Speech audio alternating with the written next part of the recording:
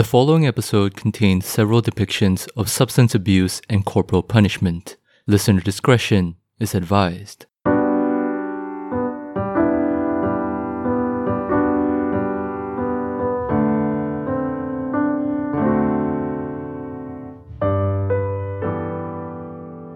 I didn't have money to get drugs, okay? So instead of heroin, I took pills. It really screws up your thoughts, the way you think, all right? Not the other form of drugs, don't, but more so for pills. And I went to a friend, okay, and she told me she had some stuff with her.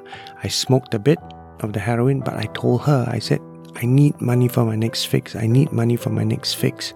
And I don't have the money. I said, I'm going to rob. And she advised me, hey, Bruce, don't, all right? I'll try and see what I can do, to find you your next fix, but you don't go and rob.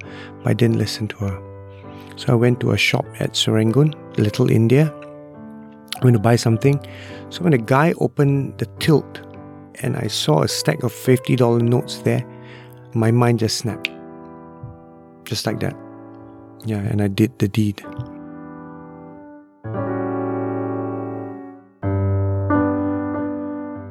Welcome to Screwed Up Moments, the podcast where it's okay to fail and it's okay to try again. I'm your host, Danny.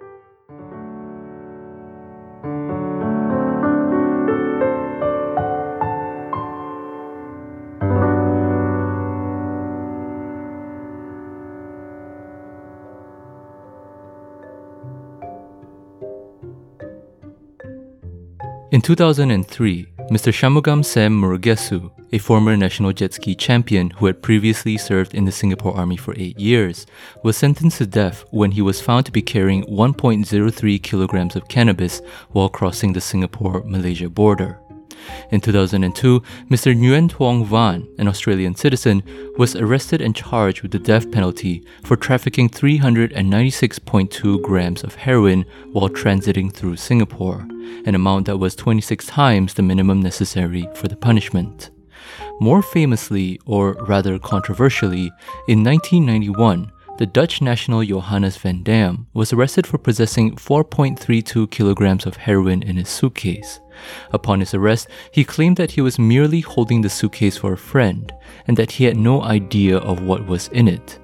Despite appeals from both the Dutch Foreign Ministry and the Queen Beatrix of the Netherlands, the authorities in Singapore nonetheless proceeded to execute Mr. van Dam in 1994. As these cases show, Singapore takes a really hardline stance when dealing with drugs, from hefty fines and lengthy sentences for minor possession to the death penalty for trafficking charges. It is a stance that strikes fear and deterrence into potential abusers, which has led the country to gain a sort of brutish reputation abroad, the most notable example being science fiction author William Gibson describing Singapore as quote-unquote Disneyland with the death penalty. However, amidst all the controversy, what is arguably left behind is the perspective of the abusers themselves, how they got involved with drugs, whether they were afraid of the punishments, how their lives were affected, and so on. In this episode, we are privileged to be able to share just one slice of this perspective thanks to our guest, Bruce Matthew, someone who had dealt with drug addiction for the better part of 30 years.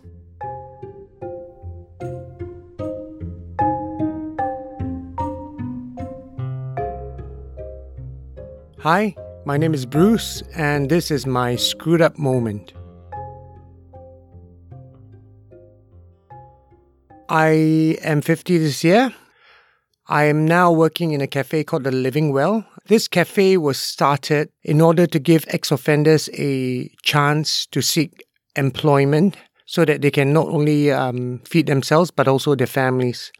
And this cafe was also created so that ex-offenders can come to voice their problems and plight that they face in society without having to face prejudice.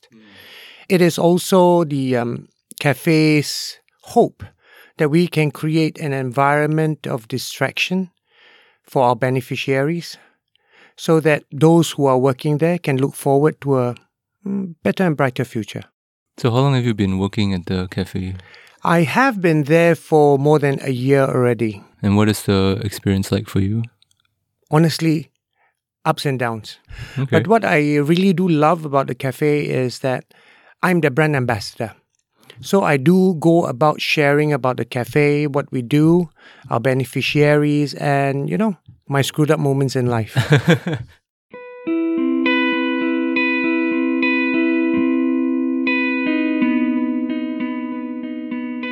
So I understand that your story goes back a long way back to your childhood. It does.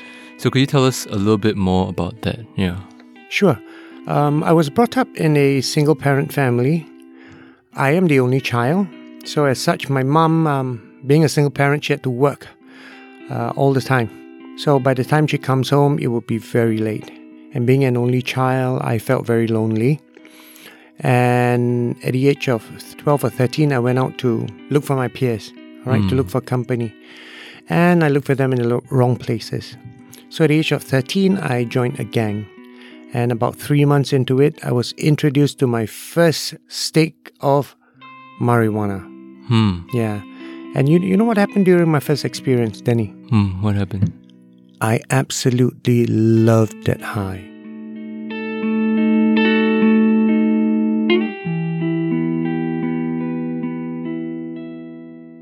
I guess being an only child, growing up very lonely, and drawing my first stick of weed and letting that high overwhelm my whole being, I feel like I'm floating on cloud nine. This sort of feeling was something very new to me, and I absolutely enjoyed it. But the sad thing is this. It is because I absolutely enjoyed that high that was the beginning of my problems that lasted for 30 years. Yeah. I think I forgot about the cat. You know about the cat? No. Curiosity.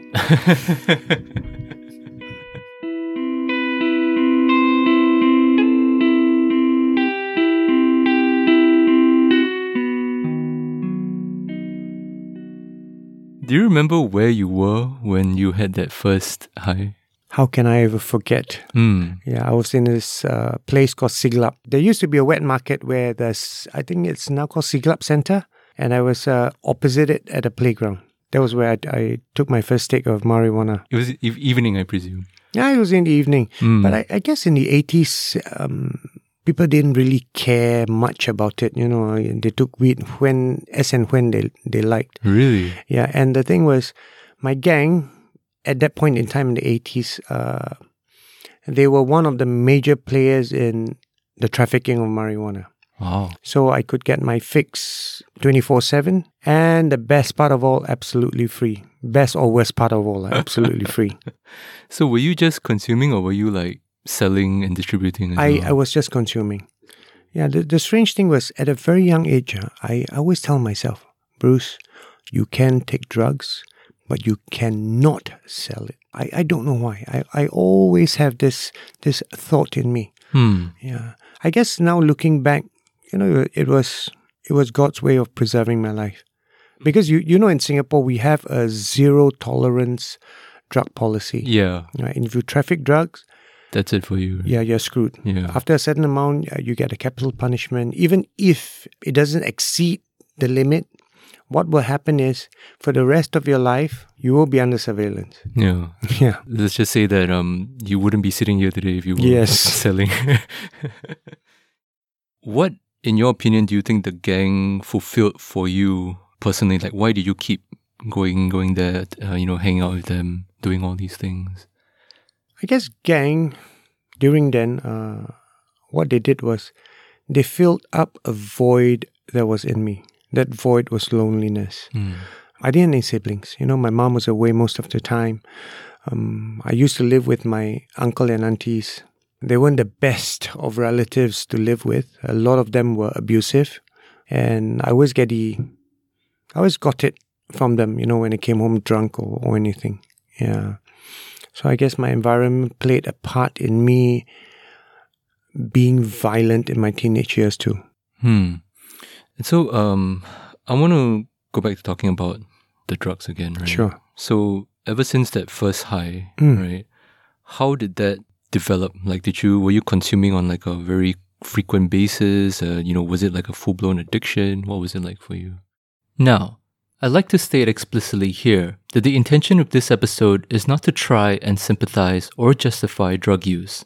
The goal of this episode is merely to present the perspective of an often underrepresented voice. Drug use, of course, has many different sides, from medical benefits and therapeutic use to life-changing dangers and addictions. We can only advise that you be careful if you choose to consume, for as Bruce will share shortly about his 30-year ordeal, it can have severe consequences. Like I was saying earlier, my gang had a foothold in the marijuana trade in Singapore. So I could get my hands on it 24/7 and I absolutely did not have to pay for it. So as such, I was consuming it, I think, very regularly, sometimes even on a daily basis for an extended period of time. But by the age of 14, I had graduated to heroin. And by the age of 15, I was already addicted to heroin. Yeah. So in between my marijuana and heroin, I also took pills, sleeping pills, tranquilizers. Yeah. And at this point, were you afraid of the police or getting caught or anything? I mean, Danny, when we are young, we feel invincible, right? I mean, at the age of 14 or 15 even, I will tell myself, if I get caught, most I go into prison for a short period of time. Right, when I come out, I'm still in my teens. Right. Right. So fear was never really in me.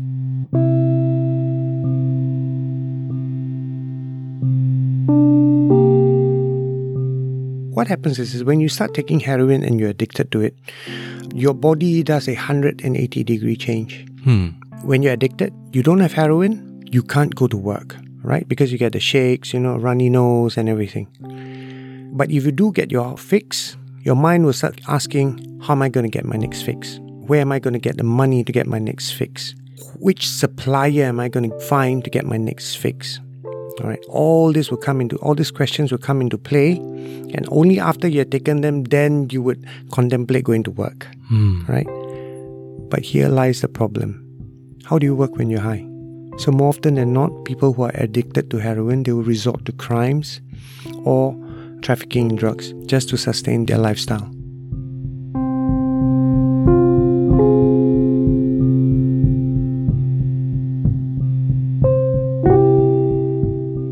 Could you tell us about the first time you were arrested? What happened? Okay, the first time I was arrested, I was on heroin and pills. So when you do take pills, the strange thing is this: you would like to take things. Yes. Okay. All right. You sort of become a kleptomaniac. Okay. You just want to take something. So what happened to me was, I believe it was 1992. I walked into a shop. I saw a tie that I liked. I took the tie and I walked out. Not because I didn't have money to pay for it. I just walked out. And I was arrested for theft, and then they found drugs on me. So I was charged for theft and possession of drugs.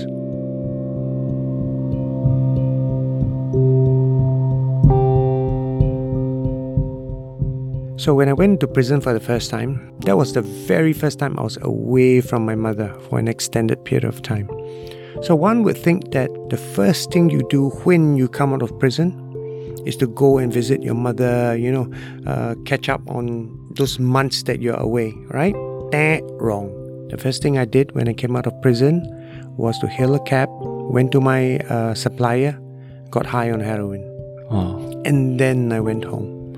When I got home, my mom looked at my face. She knew I was high. She was so angry with me. I went for a total of 1 urine test. I tore my cut and I went on the run again.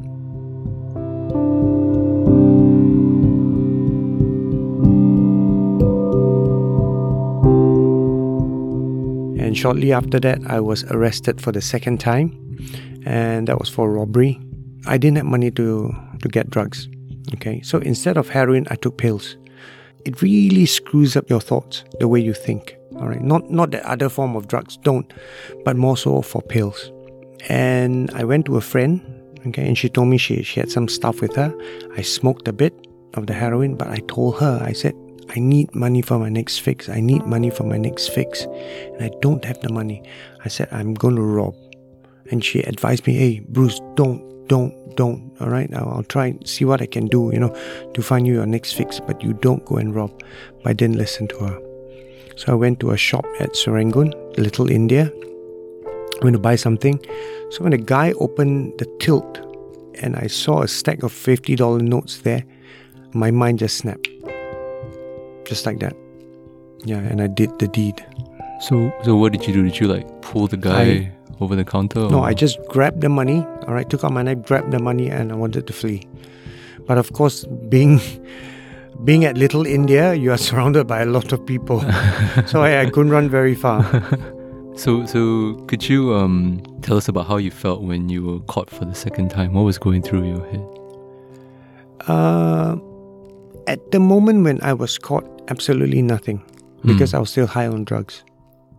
But when I woke up in the lockup cell in the police station, when reality really hit me, I told myself, oh boy, Bruce, what have you got yourself into? And when on hearing day, when the judge said 40 months and 12 strokes of the cane, of course, I felt panic run through my body. It wasn't about the 40 months. It was more of the 12 strokes of the cane. I mean, we have all heard ghastly stories of, how painful strokes can be, right? Yeah. So I wasn't prepared for it at all. Hey listeners, before we continue, I'd like to take a quick moment to share another local podcast from Singapore. It's called SG Explained. They're a pretty cool show where they try to explain concepts and ideas unique to Singapore in a very informal discussion format that's both rich in information and easy to digest. They've been around for a while and they've reached out to me to do a cross-promotion thing, and they've even sent me a snippet about their show. So here it is, and to those coming from SG Explained, hello and welcome to Screwed Up Moments. Wondering about what Singapore was like before raffles came? How about the data around dating and why we may not be so hopeless in love after all? Or maybe you're lost about CPF and need an explainer about how it works. Being Singaporean isn't just about holding the passport. Join us on SG Explained, a regular podcast that gives you the lowdown about what it's like living on the red dot. Every episode, Elliot and I, there's Rovik for y'all, tackle a new institution, historical episode, or phenomena and explain it. Uninvited commentary included. You'll be the smartest person at your next party, we swear. Give us a listen on all podcast platforms, including Spotify and Apple Podcasts. In case you forgot, that's SG Explained. See you there. Alright, now back to the episode with Bruce Matthew. For those who are unfamiliar, caning has been a pretty established form of corporal punishment in Singapore ever since it was introduced during the times of British colonial rule. While mainly serving as a disciplinary measure for male convicts, it is also a legal form of punishment for servicemen in the Singapore Armed Forces and even in schools as well, albeit in a milder form. Caning is typically performed with a rattan stick measuring no more than half an inch in diameter and about 4 feet in length. Officers who administer the punishment are specially selected based on their physique and physical prowess, and notable cases include that of the infamous Michael Fay, an American citizen who had received 4 strokes of the cane in 1994 for theft and vandalism when he was just 18 years old. He would remark that the caning left him with 3 dark brown scar patches on his right buttock and 4 lines on the left. Safe to say then that Bruce's sentencing of 12 strokes would be on an entirely different level. When I went into prison, mentally I was trying to prepare myself for my strokes. There were a lot of people coming up to comfort me. They would say, hey, Bruce, take it easy lah. Don't worry about the strokes, all right? It's only pain, you can get over it. Now there was another guy who came up to me and said this. He said, Bruce, I've taken strokes before. Listen to me, okay? The first few strokes will be painful, okay? But after the 3rd or 4th stroke, your backside will be numb already. So much so you cannot feel the pain. I can't really recall who that person is, and I don't believe I've met him after my release. But how I wish I could, so I can slap him. It was totally untrue. Dude, it was totally untrue.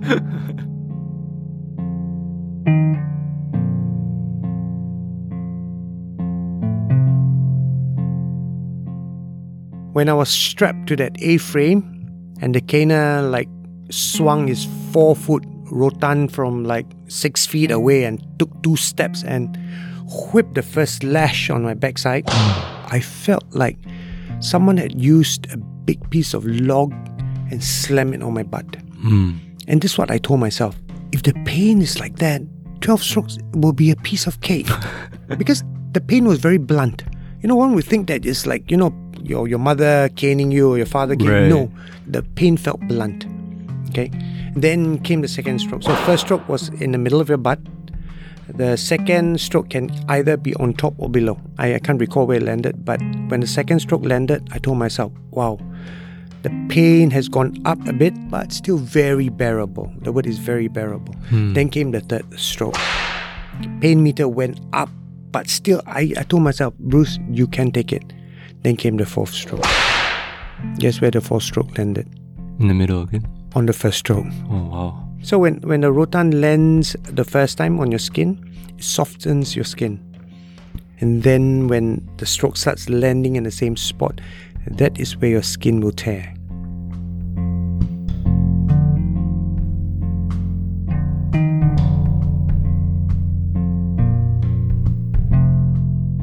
So I believe it was by the seventh stroke, my muscles couldn't take it anymore. So much so that my thighs started spasming. Wow. Yeah, automatically. And you were bleeding already, I presume. I was bleeding, of course I was Yeah. bleeding. But you know what the worst thing is? In prison we have this unwritten rule. If you do belong to a gang, that is, when you take strokes, you are not supposed to say anything. Yeah, not even nope. You have to keep very quiet. I guess it's their brand of, I don't know, machismo or something. So throughout the entire time, you didn't say... No, I didn't say anything. I had to grit my teeth. Wow. My goodness. How long were you unable to sit for after that? Unable to sit. Well, because the strokes would land heavily on one side of your butt than the other. So it landed heavier on the left cheek. So if I wanted to sit, I could actually sit on my right cheek butt. But it's not about sitting, it's about sleeping. I had to sleep face down because, it's very painful. Right. But the thing is, when you do sleep, you would turn. You don't know, you would turn, right? Yeah. So I still remember the first night I slept, I woke up the next morning, all right? I was facing up. I told myself, oh no. You know why? Because my pants has stuck to my wounds. Oh no. Oh no, yes. And And the wounds were still pretty fresh at that time. But it dried up overnight, Right. So I had to peel the pants slowly off my wounds. So when you peel, your wounds would break again. And then the whole thing will start. Oh my gosh. As you can tell from Bruce's very graphic account of his experience of caning, it really, really hurts. In fact, despite the controversy surrounding this arguably archaic method of punishment, you have to admit that it kind of works with regards to deterrence. I, for one, certainly wouldn't want to find myself in a position where my fresh buttock wounds are stuck to my pants. And on the whole, if you look at how the number of caning sentences has steadily declined over the years, you could say that the majority of people in Singapore agree as well. So, given 40 months in prison and 12 very painful strokes with the cane, you would expect Bruce to turn over a new leaf, right? Give up drugs for good, rebuild relationships with his family, find stable work, and live happily ever after. Cue the ending music. But sadly, that's not what happened here. Drug addiction can often be a very messy and complicated affair. And in Bruce's case, his ordeal with substance abuse was far from over. So you served was it 3.5 years? 3.5 years. Then after I came out, I worked for like a year. After a year, I started taking drugs again. Then shortly after taking drugs, I went on the run because during my last urine test, the results came up positive. So they put me on bail. I knew that the next time I reported to the police station, they would arrest me and throw me in prison. So what I did was I went on the run. Right? And when you're on the run, you can't actually work. Right? You had to do crazy stuff. I was hooked up with a syndicate that did passports. After doing that for I think it was 6 months, I was caught. When I was arrested for this crime, I had a very big cut on my finger. So they had to bring me to SGH to get my wounds tended to. So the police who escorted me thought I was high. All right. And when I was wheeled into the operation theatre, he made a mistake. He didn't handcuff me to the gurney. Yeah. So when I opened my eyes, I saw no policeman down there. I did a runner.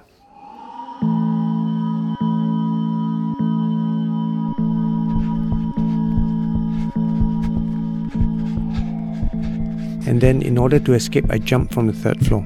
Out the window. Out the window. I tell you, thank God I didn't break anything. But what happened to me was I sprained my ankle and my back very badly. Then I ran down, SGH is like on top of a hill kind of thingy. As I was running, I was flagging for taxi. I was only wearing the hospital gown, I was covered in blood, so I was flagging for taxis. No one stopped for me. So when I couldn't run anymore, I hid behind the bushes. So there was a big manhunt for me. And then, of course, after about an hour or half an hour or so, they found me. When they found me, Danny, I was beaten up very badly. Very badly. Yeah. This time they didn't care that you had like a sprained back or ankle. They didn't care because I got one of their colleagues into big trouble. Disciplinary action will be taken against him because he failed to do his duty. Right. Wow. Yeah. So for that, altogether, I remember I had like 38 charges. But out of the 38, they only proceeded with 7 or 8. For that, I got 6 years and 6 strokes of the cane. So what was your mindset going to prison for the 3rd time? 3rd time was, Bruce, you are going to go in for the long haul. I expected more. Okay, my lawyer told me to stand by at least 8 years. At least. Yeah. But I got 6 years instead, which of course I'm very happy.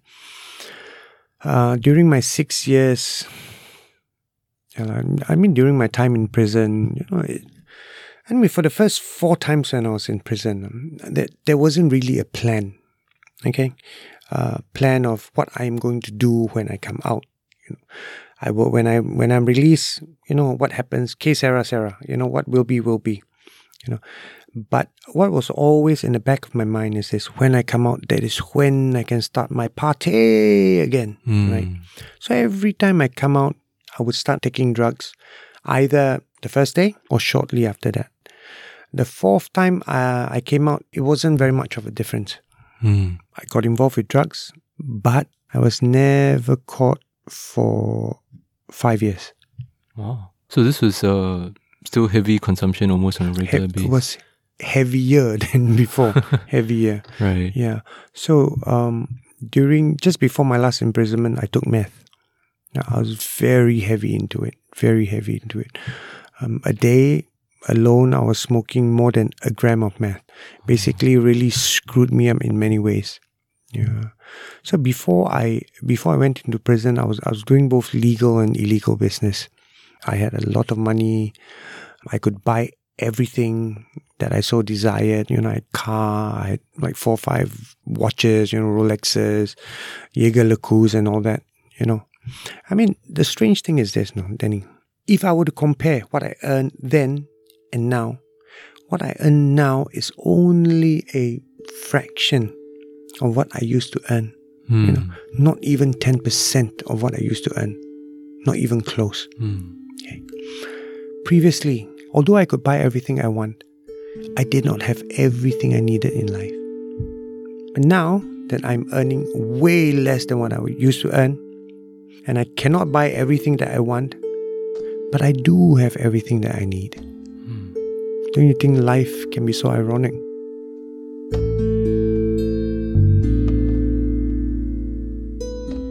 Over the course of this episode, we have followed Bruce on his journey from lonely teenager to fully grown adult. We've been through his numerous run-ins with the law, his various stints in prison, his painful punishments, and his constant reversions back to drug addiction. At this point, it's hard not to feel sorry for him. His drug addiction didn't seem like it was much of a choice anymore. Rather, it was an affliction or a lifelong curse, determined to ruin any good thing that he had worked so hard to build up. After coming out the 4th time, the only money I had was like $1,000 on me that I had earned during my stay in prison. So I went for job interviews. All of them would say this: don't call us. We might call you. but they never did. So after 3 months, my money was totally exhausted. I still remember that night, I only had $10 left on me. I didn't know what to do with the $10. To buy food, or to buy cigarettes, or to take a taxi home with it, or what? That was my only $10 left.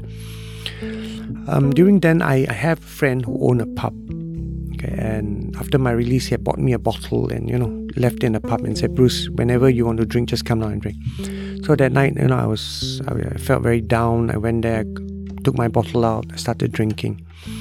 So he saw me, he looked at me, he said, what's up with you? You don't look good. So I explained my situation to him. So he thought about it. He said, okay, tomorrow you come to work. We need to hire a bouncer. Yeah. So I started on a $60 per day salary. In that 1 year that I worked down there, I saved a bit of money. And not only did I save, a customer had actually headhunted me to work for the company that he was being employed in. All right. And when I went over there, I became a manager. And then I started a business of my own. Then after that, I went, when you got a bit of extra cash, I started doing illegal things. Okay. The sad thing about people like us is when we have a lot of cash on us, our minds will start going amok. Okay. We'll start thinking of ways how to enjoy ourselves. And my only form of enjoyment then is drugs.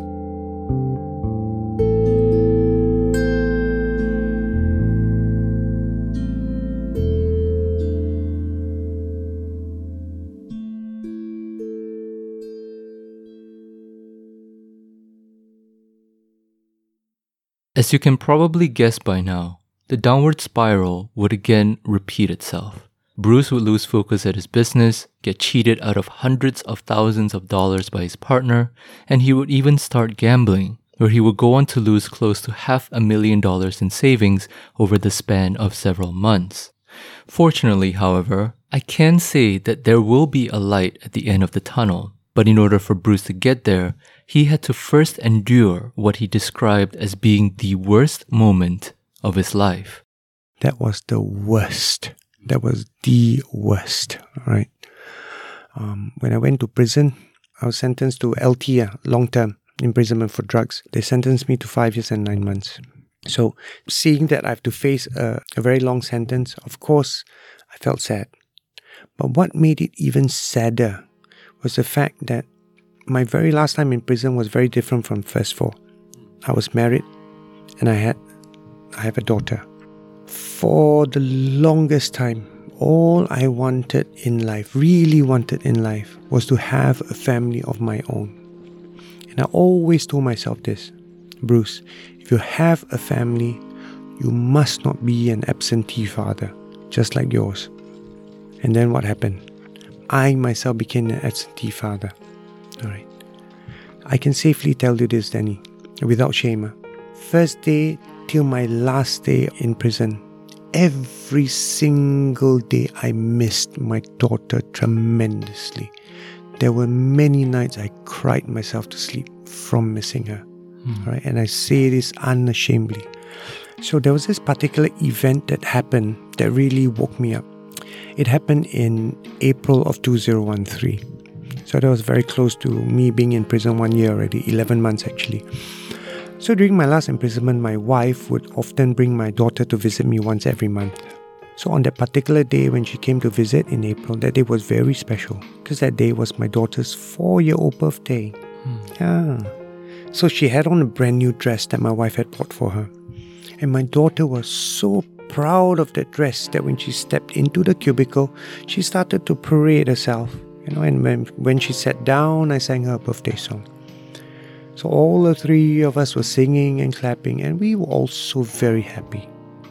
And then at the end of the song, my daughter looked at me with those big innocent eyes and she said, Dada, Carrie. I tell you, Danny, when she said that, my heart absolutely dropped. I did not know what to do.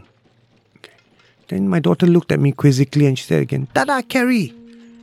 I was in prison. There was a glass in front of you. What can I do? So what I did was I shook my head. When she saw me did that, Danny, she cried her head off and she bawled, "I want to go home, I want to go home." In all my years in prison, I never missed one visit. There was this one particular time in the 90s, my mom had breast cancer, but she discharged herself so that she could come and visit me. Right. But that visit, I never got to finish.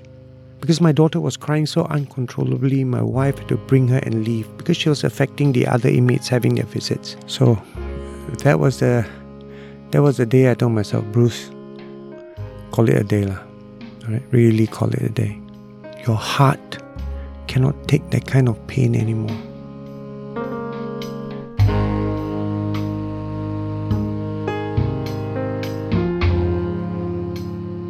Because for the first time in 30 years, I had finally found the motivation to change. There were many times during my life I tried to stop drug taking, but I can tell you right now, I failed each and every time I tried. So I spent a bit of time thinking about it. What can I do? What can I do? I was very motivated to change, but I know I cannot change. All right, I lack the strength. So I did the only thing that I felt would work. And that was to rededicate my life back to God. I'm a Christian. When I did that, I'd finally found the strength to change. So my daughter, my motivation, my God, my strength.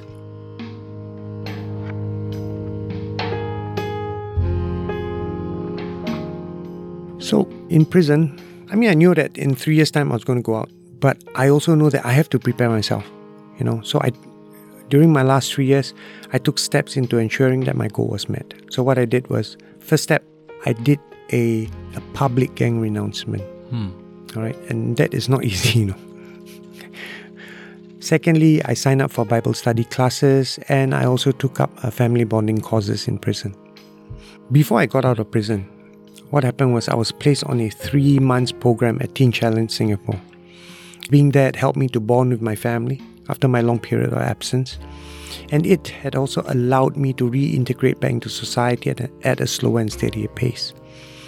And it was also during my stay there that I had developed a burden for those who had been in my shoes. That was why I joined Teen Challenge shortly after my release as a care worker. And I really feel very blessed to say that in the 14 months that I was able to serve there, I had used all the negativity that was in my life and turn them into positive ones to help, encourage, and most of all, to impact the lives of other individuals who share the same addiction problems as I do. Although I have been out of Teen Challenge already, the mission is still the same. All right, I have made it my life's mission to share my story with others so that they can be benefited from it and not have to go through the same experiences that I did. Yeah. So currently, as I've said earlier, I work in a cafe called The Living Well. We are located at the annex walkway of Tan Tock Seng Hospital. Please do pay us a visit, all right? If you're in the vicinity, even if it's just to say hello, it would really mean a lot to us. I am a volunteer with the CNB, Central Narcotics Bureau. I do preventive drug education with them. I am volunteers with Teen Challenge Singapore, of course, and I'm also a prison volunteer. Wow. Got my permanent prison pass already. Wow. Yeah. I'm already 50. There's only so much energy I have left in me. And I want to use all this energy to benefit others. All right? To tell them, don't take drugs. If you have not tried, don't take it. Okay? Don't screw up your life like how I did. I'm a bright person. Okay? And I know I could have gone very far in terms academically, all right, if I wanted to. But drugs came into the picture, then, my life got screwed. So I just asked myself, what if they had all this back then? Would my life be very different? But then I guess it's an answer that I will never get, right? Yeah. But then life still goes on. And so with that brings the end to this episode of the Screwed Up Moments podcast. Thank you so much for tuning in, and much thanks to Bruce Mathew for sharing his amazing story. In today's media landscape, you often find that drug-related stories can be extremely dehumanizing, to the point where all that tends to be covered is the crime and punishment that follows. With this episode, I hope that I have at least helped to broaden that scope just a tiny bit. This is not to necessarily glorify or shame drug use, but just to remind everyone that behind the addiction, there is a person. Someone with hopes and dreams, successes and failures, and fears and ambitions, just like any one of us. And I'm proud to have been able to host such a conversation on this platform. With that being said, the Screwed Up Moments podcast is brought to you by the Singaporean social enterprise Happiness Initiative, an organization that advocates for happiness and well-being through their message that happiness is a choice. Production and editing was done by me, Danny Cordy, on behalf of Fable Productions. Episode music was sourced from Blue Dot Sessions, and the theme song was composed by Rico Lowe. If you enjoy listening to the Screwed Up Moments podcast, you can help out the show by sharing it amongst your friends or by subscribing and leaving a rating and review on Apple Podcasts or wherever you listen. Otherwise, if you have any questions, suggestions, feedback, or if you have your own Screwed Up Moment story to share, you can drop us a message through the email dkoorti@fableproductions.com or through the various social media links in the description.